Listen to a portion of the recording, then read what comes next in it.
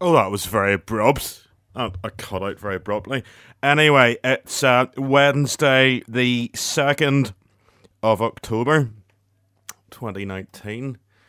And once again, this is Call of the Weird, broadcasting from the bunker at www.bighitsradio.uk. And tonight we're looking at the work of one Colin Henry Wilson, born 26th of June 1931. He was an English writer, philosopher, and novelist. He also wrote widely on true crime, mysticism, and the paranormal, eventually writing more than 100 books. Wilson called his philosophy New Existentialism, or Phenomenological Existentialism, and maintained his life work was that of a philosopher, and his purpose was to create a new and optimistic existentialism. I can almost say that. He was born on the 26th of June 1931 in Leicester, the first child of Arthur and Annette Wilson. His father worked in a shoe factory. At the age of 11, he attended Gateway Secondary Technical School, where his interest in science began to blossom. By the age of 14, he'd compiled a multi-volume work of essays covering many aspects of science, entitled A Manual of General Science. By the time he left school at 16, his interests were already switching to literature. His discovery of George Bernard Shaw's work, particularly Man and Superman, was a landmark. He started to write stories, plays, and essays in earnest. A long sequel to Man and Superman made him consider himself to be Shaw's natural successor. No false modesty there.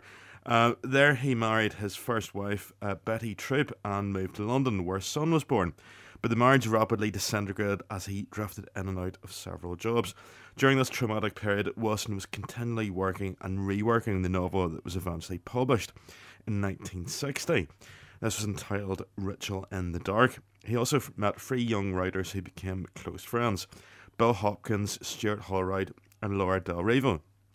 Another trip to Europe followed, and he spent some time in Paris attempting to sell magazine subscriptions. Returning to Leicester again, he met Joyce Stewart, later to become his second wife and mother of their three children, who accompanied him to London. There he continued to work on Ritual in the Dark, receiving some advice from Angus Wilson, then Deputy Superintendent of the British Museum's Reading Room, and slept rough in a sleeping bag on Hampstead Heath to save money. On Christmas Day 1954, alone in his room, he sat down in his bed and began to write in his journal. He described his feelings as follows: "It struck me that I was in the position of so many of my favourite characters in fiction: Dostoevsky's Raskolnikov, Rilke's Brege, the young writer in Hampson's Hunger, alone in my room, feeling totally cut off from the rest of society. It was not a position I relished, yet an inner compulsion had forced me into this position of isolation. I began writing about it in my journal, trying to pin it down. And then quite suddenly I saw that I had the makings of a book. I turned to the back of my journal and wrote at the head of the page, 'Notes for a book, The Outsider in Literature.'" The Outsider was published by Victor Glantz, and it was published in 1956. The work examines the role of the social outsider in seminal works by various key literary and cultural figures, such as Albert Camus, Jean-Paul Sartre, Ernest Hemingway, Hermann Hesse, Fyodor Dostoevsky, William James, T.E. Lawrence, and Vincent van Gogh, and discusses Wilson's perception of social alienation in their work. The book became a bestseller and helped popularise existentialism in Britain. It's never been out of print and has been translated into more than 30 languages. The back cover of the 2001 paperback edition reads, "In The Outsider, Wilson rationalised the psychological dislocation so characteristic of Western creative thinking, and he rationalised it into a coherent theory of alienation, and defined those affected by it as a type. This he called the outsider. Through the works of various artists, Wilson explored the psyche of the outsider, his effect on society, and society's effect on him. Nothing has happened in the past 4 decades that has made the outsider any less relevant." Wilson became associated with the angry young men of British literature. He contributed to Declaration, an anthology of manifestos by writers associated with the movement. and was also anthologized in a popular paperback sampler, Protest, The Beat Generation, and The Angry Young Men. The success of The Outsider notwithstanding, Wilson's second book, Religion and the Rebel, which came out in 1957, was universally panned by critics, although Wilson himself claimed it was a more comprehensive book than the first one. Whilst The Outsider was focused on documenting the subject of mental strain and near insanity, Religion and the Rebel was focused on how to expand our consciousness and transform us into visionaries. Time magazine published a review headlined Scrambled Egghead that pilloried the book. By the late 1960s, Wilson had become increasingly interested in metaphysical and occult themes. In 1971, he published The Occult, A History, featuring interpretations on Aleister Crowley, George Gurdjieff, Helena Blavatsky, Kabbalah, Primitive Magic, Franz Mesmer, Gregory Rasputin, Daniel Douglas, and amongst others. He wrote a markedly unsympathetic biography of Crowley, Aleister Crowley, The Nature of the Beast, and has written biographies on other spiritual and psychological visionaries, including Carl Jung, William Reich, Rudolf Steiner, and P.D. Opensky. Originally, Wilson focused on the cultivation of what he called Faculty X, which he saw as leading to an increased sense of meaning and an ability such as telepathy and the awareness of other energies. In his later work, he suggests the possibility of life after death and the existence of spirits, which he personally analyses as an active member of the Ghost Club. He also wrote non-fiction books on crime, ranging from encyclopedias to studies of serial killing. He had an ongoing interest in the life and times of Jack the Ripper and serial killers in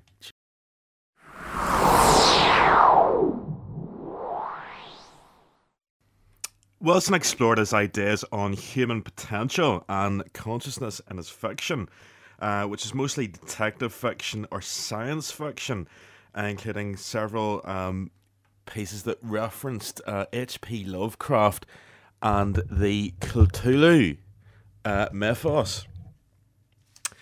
He often wrote a non-fiction work and a novel concurrently as a way of putting his ideas into action. He says, "For me, fiction is a matter of philosophizing. Philosophy may only be a shadow of the reality it tries to grasp, but the novel is altogether more satisfactory. I am almost tempted to say no philosopher is qualified to do the job, unless he's also a novelist. I would certainly exchange any of the works of Whitehead or Wittgenstein for the novels that they ought to have written. Like some of his non-fiction work, many of Wilson's novels, from Ritual in the Dark, published in 1960, onwards, have been concerned with the psychology of murder, especially that of serial killing. However, he's also written science fiction of a philosophical bent, including The Mind Parasites, The Philosopher's Stone, The Space Vampires, and the 4-volume Spider-World series, Spider-World the Tower, Spider-World the Delta, and Spider-World the Magician, which these novels were described by one critic as an artistic achievement of the highest order, destined to be regarded as one of the central products of the 20th century imagination. Wilson wrote the Spider-World series in response to a suggestion made to him by Roald Dahl to write a novel for children. He also said he'd like to be remembered as the man who wrote Spider-World. In The Strength of the Dream in 1961, Wilson attacked H.P. Lovecraft as sick and a bad writer who had rejected reality, but he grudgingly praised Lovecraft's story The Shadow Out of Time as capable science fiction. Auguste Derleth, incensed by Wilson's treatment of Lovecraft in The Strength of the Dream, then dared Wilson to write what became The Mind Parasites, to expound his philosophical ideas in the guise of fiction. In the preface to The Mind Parasites, Wilson concedes that Lovecraft, far more than Hemingway or Faulkner or even Kafka, is a symbol of the outsider artist in the 20th century, and asks what would have happened if Lovecraft had possessed a private income. Enough, say, to allow him to spend his winters in Italy and his summers in Greece or Switzerland, answering that in his opinion he would undoubtedly have produced less, but what he did produce would have been highly polished, without the pulp magazine cliches that disfigure so much of his work. and he would have given free rein to his love of curious and remote erudition, so that his work would have been in some respects closer to that of Anatole France and the contemporary Argentinian writer Jorge Luis Borges. Wilson also discussed Lovecraft in Order of Assassins and in The Philosopher's Stone. His short novel The Return of the Loiger also has roots in the Cthulhu mythos. Its central character works on the real book, the Voynich manuscript, but discovers it to be a medieval Arabic version of H.P. Lovecraft's The Necronomicon, which was described as the most forbidden book in the world, or the most dangerous book in the world. His critics gave him a bit of a mixed reception. Some said that he was one of the great challenges to 20th century literature, but other people thought he was a little bit self-obsessed. And indeed, science fiction writer Martin Gardner saw Wilson as an intelligent writer but duped by paranormal claims. He thought he was too gullible. He once commented that Colin bought it all. With unparalleled egotism and scientific ignorance, he believed almost everything he read about the paranormal, no matter how outrageous. Gardner described Wilson's book The Geller Phenomenon, which references Uri Geller, which we looked at a couple of weeks ago. He wasn't too impressed. He said it was the most gullible book ever written about the Israeli charlatan. Gardner concluded that Wilson had decayed into an occult eccentric, writing books for the lunatic fringe. The psychologist Dorothy Rowe gave Wilson's book The Men of Mystery a negative review and wrote that it does nothing to advance research into the paranormal. In 2016, the first full-length biography of Wilson reviewing his entire life's work, Beyond the Robot, The Life and Work of Colin Wilson by Gary Lachman, who was formerly of the band Blondie, but now he writes in a lot of sort of occult and esoteric matters. It received a positive endorsement from Philip Pullman of the Golden Compass film, who wrote that Wilson was always far better and more interesting than fashionable opinion claimed, and in Lachman he found a biographer who can respond to the whole range of his work with sympathy and understanding, in a style that, much like Wilson's own, is always immensely readable. Michael Derda in the Washington Post called Wilson a controversial writer. He explored the nature of human consciousness in dozens of books, and said that Lachman, Gary Lachman of Blondie, a leading student of the Western esoteric tradition, also wrote with exceptional grace, forcefulness and clarity. So yeah, I always liked Colin Wilson. He was introduced to me by a chum of mine, because he says, oh, well, it'll be good for the Call of the Weird, it'll be good for research purposes, because he wrote books in the occult and all this sort of thing, like compendiums, and he did a very good one about, the history of crime from prehistory up to the present day. It's absolutely fascinating. And Savage Messiah actually is very good as well, and he in Savage Messiah he looks at the phenomenon of cults and what makes a cult later, and the whole psychological kind of side of how that develops. So it's well worth picking up. So yes, I would say Mr. Colin Wilson, the existentialist, almost like a British version of Camus. You could argue that. Yeah, in some ways it's like an English version of Albert Camus.